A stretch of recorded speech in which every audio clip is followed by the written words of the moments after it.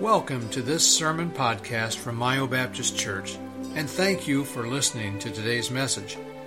We pray that God's Word will be an encouragement to you and a reminder that the Bible has all the answers to living a successful and fulfilled life. Again, thanks for listening. We now join the service in progress. The amazing idea that God can make a bad person good. And it wasn't planned, but the song that we just sang, Amazing Grace, do you know the story behind it? It was written by John Newton, I think in the 1700s. He was involved as a sailor in the slave trade, and he was a reprobate. So bad, nobody liked him, nobody on the ship. He got, as I understand it, sold into slavery himself, almost died at sea. I mean, he was living a horrible life, and then he got saved. And he became a preacher in England, and he wrote Amazing Grace, saved a wretch like me. And it's a wonderful story of how God can take bad people and make them good. I mean, God does it. And if you start thinking about that, as I did in preparation for this, it's nothing short of astounding. And the Bible says that, 2 Corinthians 5:17. Therefore, if any man be in Christ, he is a new creature. Old things are passed away. Behold, all things are become new. And all things are of God, who hath reconciled us to himself by Jesus Christ, and hath given to us the ministry of reconciliation. Focus on verse number 17.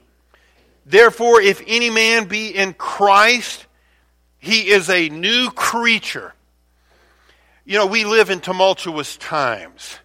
I mean, I've never seen anything like it in politics. And there's a lot at stake here right now. So I've been studying a whole lot. I have been studying everything from Nietzsche to Freud to Adam Smith. Maybe you don't even know some of those names. And I've studied the French Revolution, the Russian Revolution. I've Stalin, Mao, and the Chinese Revolution. I've been studying economics. You're hearing a lot of people talking about socialism. Folks, you need to study that. You need to study it for yourself. Study it. Okay, don't just have an emotional opinion, and don't just, take it for granted that that's going to help everybody. It's not. Okay? That's not a political statement. That's an economic statement I'm making. I've been doing my homework. I mean, I get up early, and that's what I've been doing from 4 to 6. I can't tell you how many lectures I've listened to, how many documentaries I have watched. But the thing about it is, people can really be bad. I mean, really, Stalin. And in those kinds of socialistic countries, and there's a reason for this, it seems like the baddest dudes, if you will, end up on top. Whether it's Stalin or Robespierre in the French Revolution or Mao in the Chinese Revolution, the most vicious, people end up on top. There's a difference between a saved individual and an unsaved individual. And they don't have to be as vicious as Stalin for that difference to be evident. We all have family and friends and neighbors and people that we love, that we appreciate. But they're a different human being. And I don't mean that in a condescending, ugly kind of way. But listen what it says in verse number 17. Therefore, if any man be in Christ, he is a new creature. You're different. Which means lost people aren't. They're still the way they're...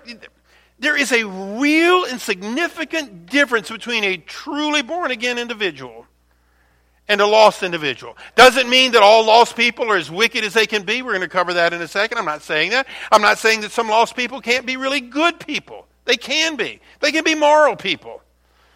And it doesn't mean that all Christians, and we know this, aren't all angels. But there is a difference. And if you believe the Bible as I do, if you take it at face value as I do, verse number 17 says that, therefore, if any man be in Christ, he is a new creature. He's not like he was, and he's not like all lost people still are. And it's because of Christ. It's amazing that Christ can make that difference. I read this about John Bunyan. History is full of memorable conversion stories, and it would be good to learn a few of them. This writer says, one of my personal favorites is John Bunyan, the 17th century Baptist preacher and author of the bestseller, The Pilgrim's Progress, which I think has sold, the only book that has sold more copies through history than Pilgrim's Progress is the Bible. His autobiography, Grace Abounding to the Chief of Sinners, has been called one of the greatest autobiographies ever written. Grace Abounding is Bunyan's personal testimony. His unfailing honesty grips the reader as he describes his life before conversion. Bunyan is unsparing on himself, writing that he was such a horrid blasphemer that even notoriously wicked people were fearful to associate with him. And he got saved, and he became a new creature. And he ended up writing Pilgrim's Progress. Such is the case with one of the best-known figures in all of the Bible.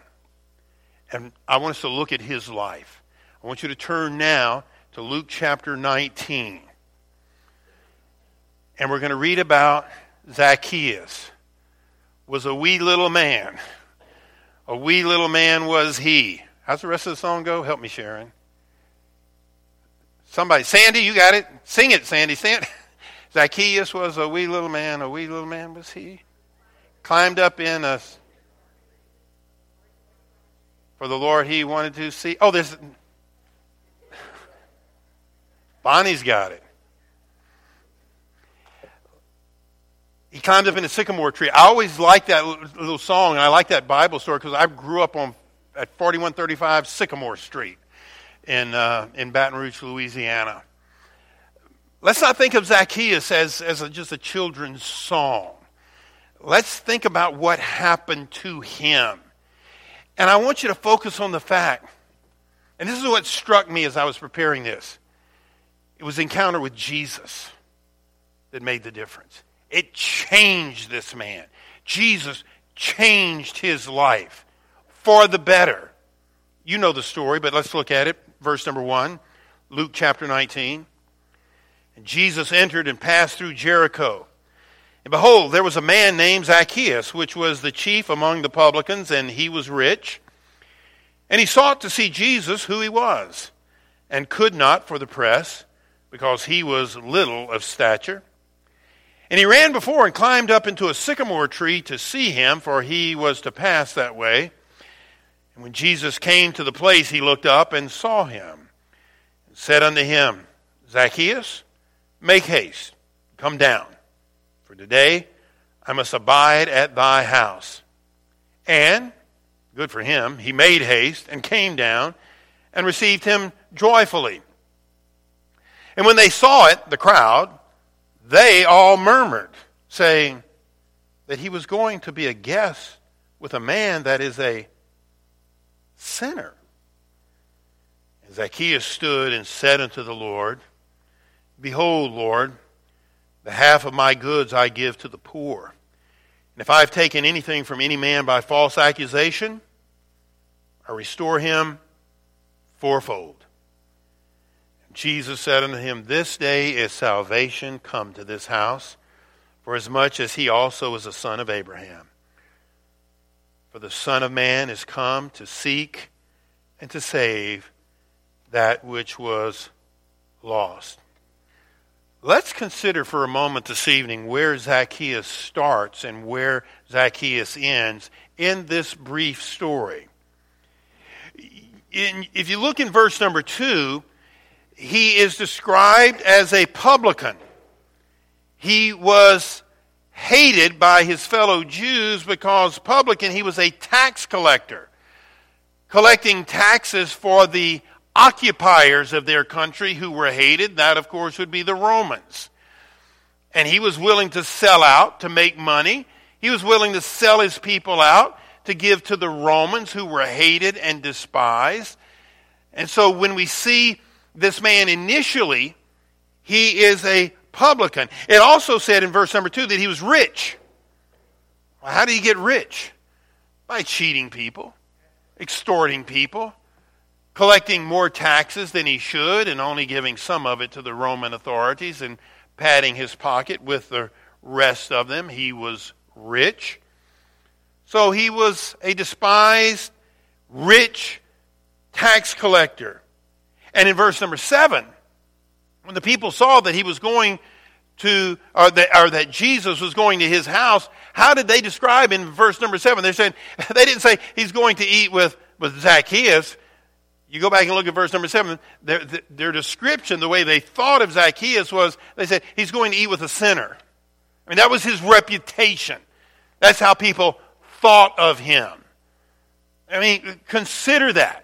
What made him that way? No doubt, if you just use logic, for him to be that way, for him to be a tax collector, collecting money for the enemy, making himself rich by padding his own pockets, and being despised by the people as a sinner, that tells you some things about that man. It tells you some things about his character or lack thereof. He had to be selfish. The Bible doesn't say it, but you know, how you got to be selfish to do what he did. To extort people, to play into the enemy's hands. He was obviously also dishonest, very dishonest, and apparently didn't care one whit about what anybody thought, because he just kept doing it. I mean, this guy is without any ethics, without any morality. This is a bad person. Now, he's a publican. He's rich because he's extorting people. He is despised as a sinner. We can obviously conclude then he had to be selfish. He had to be dishonest. He had to be uncaring about what anybody thought. Now, what's behind that? Let's dig a little deeper. It's his worldview. It's how he sees himself. It's how he sees the world. That man at that time, before he met Christ as his Savior, had no regard for God, couldn't have had. No regard for God calling the shots in his life. He was calling the shots in his life. Nothing to restrain his passions, or his desires, or his sinful nature. He is buying into the same worldview that all lost people have to buy into. That I'll do my own thing. And you hear that today. You'll hear so many lost people say, well, it doesn't work for me, but it works for you, so okay. Everybody becomes a god unto themselves. That's really hard sometimes for us Christians to understand. I mean, we're so used to knowing that, hey, God's calling the shots, and this is the rule book right here. And I believe that. I mean, I really believe, not that I always get it right, but what is said in here is the way I ought to live my life. Okay, I really believe, and it's in my best interest to do that. This is calling shots. God is calling the shots through this. For Zacchaeus and all other lost people then and now, that's not the case. Do you understand that? They are calling the shot. They have become a god unto themselves. You need to understand, that is their worldview.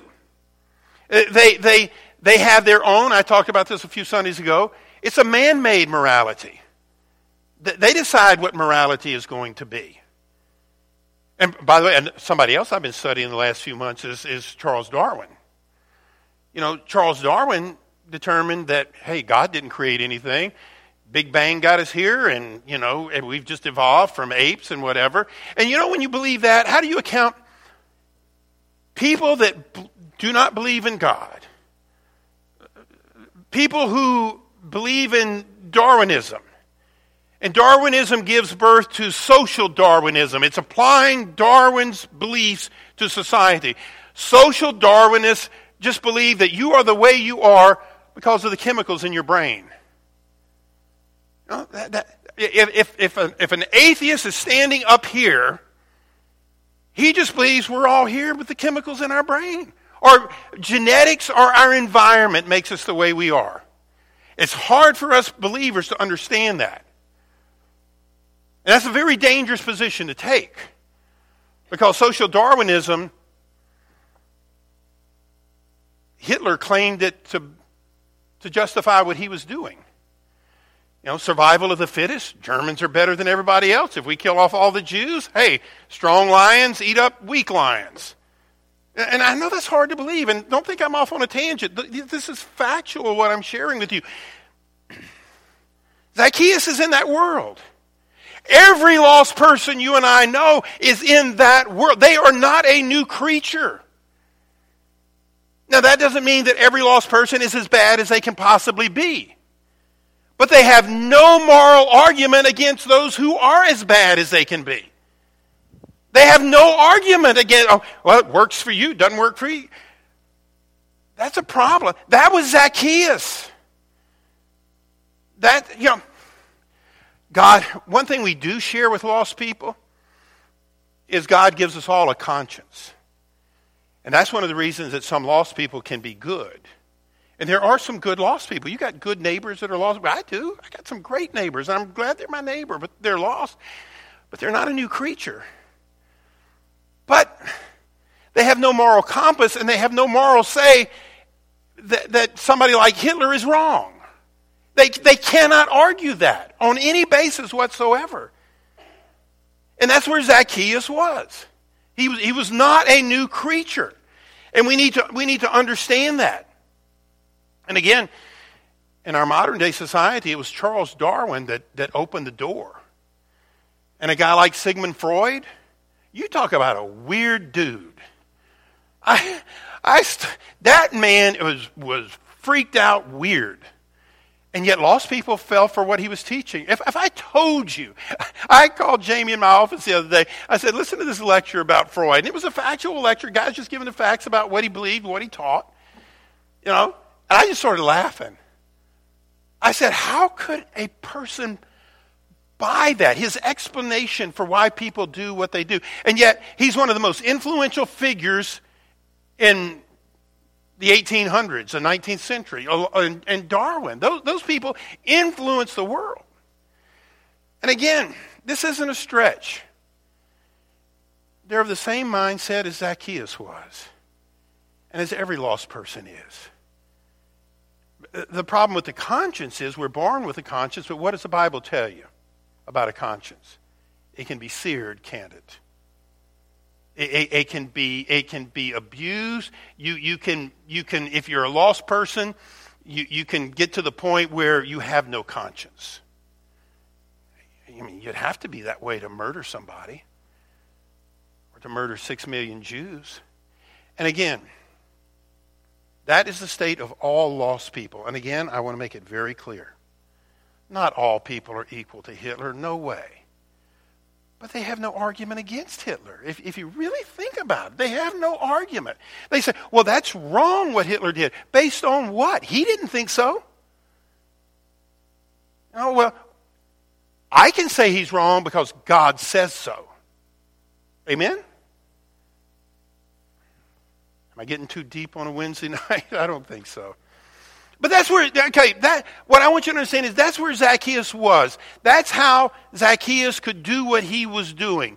He wasn't thinking about God. He had no guilt. His conscience obviously was, whatever he had was obviously seared. He didn't care. But then he met Jesus. We know where he started. We know what kind of worldview he had. All lost people have the same worldview. By that, they just believe it's up to you. You can decide for yourself. It's called, remember, situational ethics? That's a worldview of lost people. In this situation, I can determine that this is right, this is wrong, but you can't determine it for me. You think it's wrong, I think it's right. You hear that all the time today. That's where Zacchaeus was. But where did he end?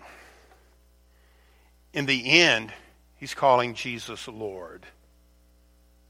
In the end, he says, I'm going to give half of what I have to the poor. In the end, he tells to Jesus, those people that I have cheated, go back and read it. He says, I'm going to go back and give to them 4 times what I took from them. What an amazing transformation. I mean, he goes from being selfish and dishonest and uncaring about what anybody thinks, and now through these actions we know that he's now humble. He's now honest. He's now generous. The Bible says once we get saved, we are a new creature. He has had this amazing transformation. Before, his worldview was there is no God and I can call the shots. His worldview now is quite different. And he's been influenced by the reception of the Holy Spirit now that he is saved. And now he is answering to God. His worldview is diametrically opposed to where it was. He has gone through this remarkable change. He's not calling the shots anymore. He is now embracing biblical ethics and biblical morality. Jesus is calling the shots. He's accepted the constraints on his life that comes from God's Word and the direction from the Bible that promised him a better life. Today, we would say, rather than social Darwinism, he is accepting what many would call today Judeo-Christian ethic. Guided not from within by his own desires, his own passions, but now he's guided from without. Through Jesus Christ and the Word in his heart and in his life. I mentioned that people that are lost, they're not all bad. No, they're not. They're good people. But they're in the same category as all other lost people, which includes bad people, really bad people, for which they really don't have an argument. You say, well, they're hurting people, and that just makes it wrong. Not according to them. And it's just my feelings against your feelings. It's my chemicals in my brain against your chemicals in your brain. There's no outside creator God in control of everything. Now Zacchaeus has got the mindset of the Apostle Paul. Now he's in the same frame of mind as John the Baptist and all the other fantastic Bible characters whose lives were equally changed. What was the difference? And here's the main takeaway tonight. What was the difference? Jesus Christ. Think about that for a second. His meeting with Jesus, his coming to Jesus, changed everything.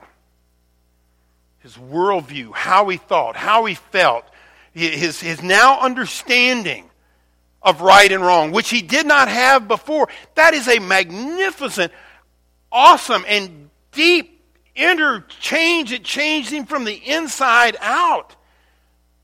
How he felt, what he thought, what was guiding him. He's now answering to God. He's not his own God. And it's just through Christ. Through coming to know Christ as his Savior. And the difference was Jesus. Jesus sought him in verse number 5. And when Jesus came to the place, he looked up and saw him and said unto him, Zacchaeus, make haste and come down, for today I must abide at thy house. Jesus sought him, and then Jesus saved him, because down in verse number 9, and Jesus said unto him, this day is salvation come to this house, for so much as he also is a son of Abraham. Think about the power of Christ in this sin-cursed world. When things seem to be spinning out of control and the country that we've known and loved seems to be being ripped apart at its very core, and people are proposing things that weren't even thinkable. And wasn't it this week that someone tried to get through the Senate a thing that you would protect children that are born from being, killed after they're born, and senators voted it down?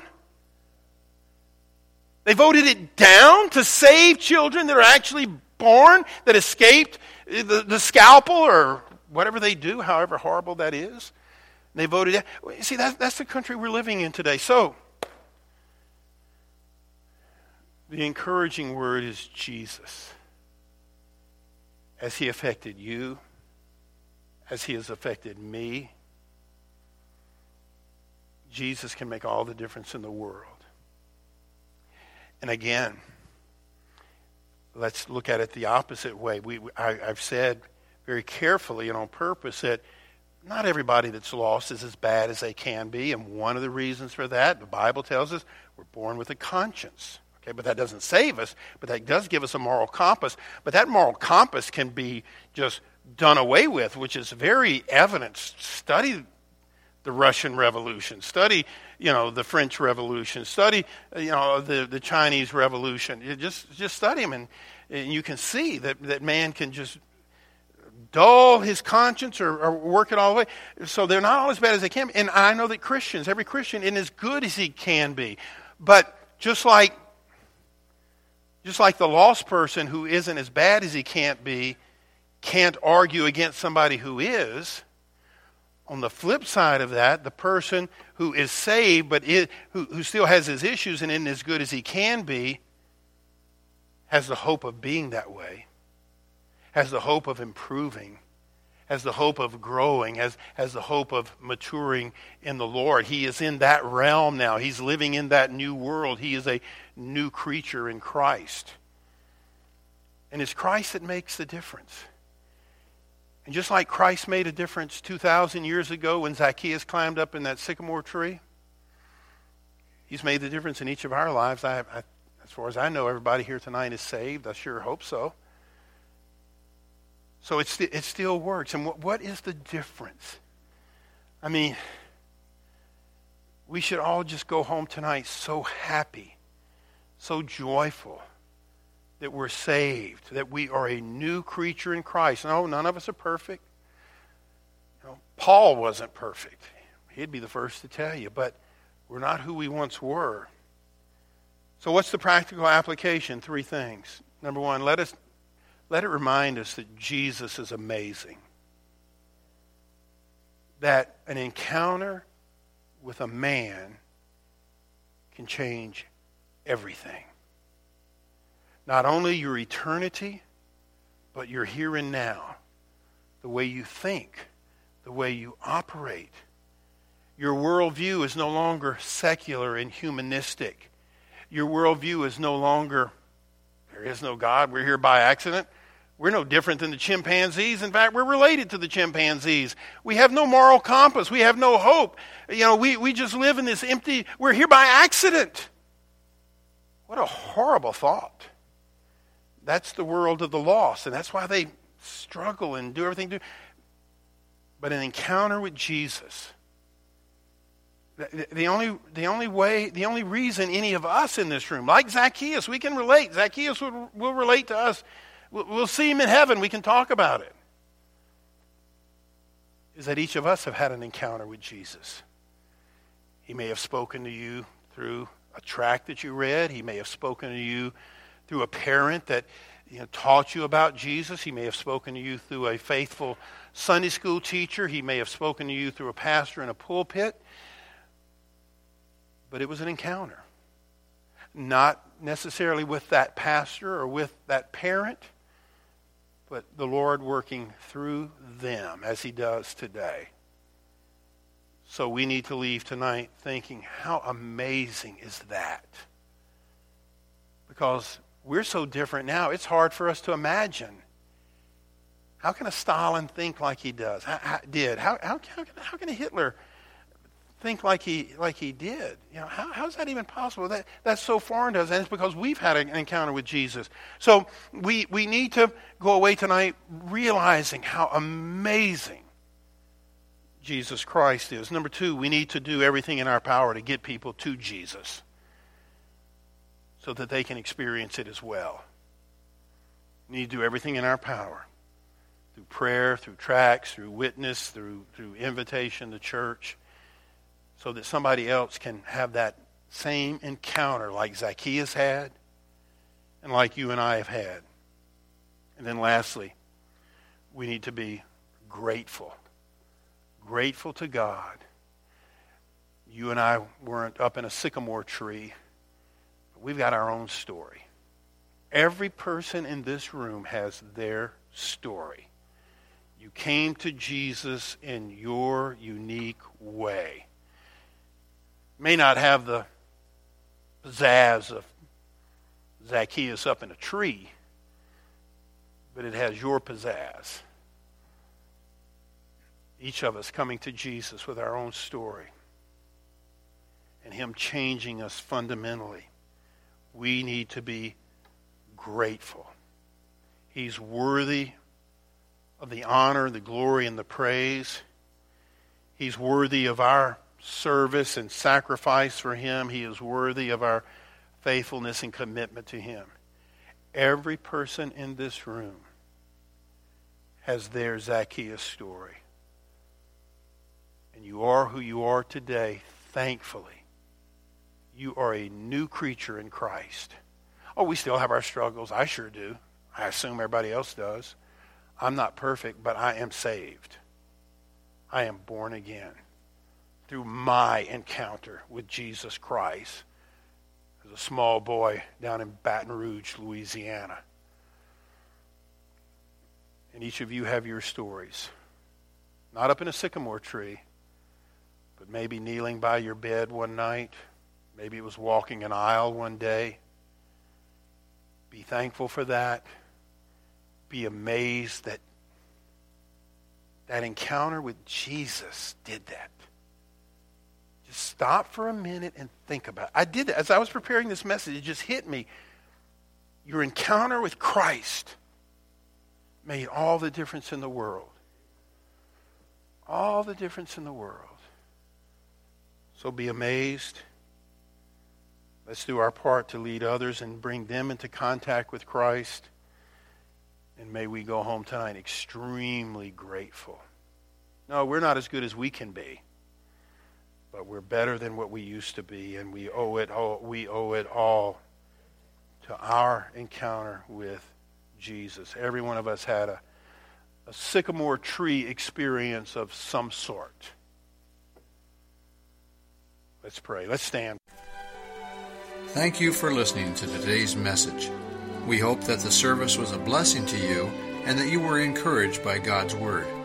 If you have any questions about Myo Baptist Church, please contact us anytime. You can find contact information on our website at myobaptistchurch.com. Thanks for listening.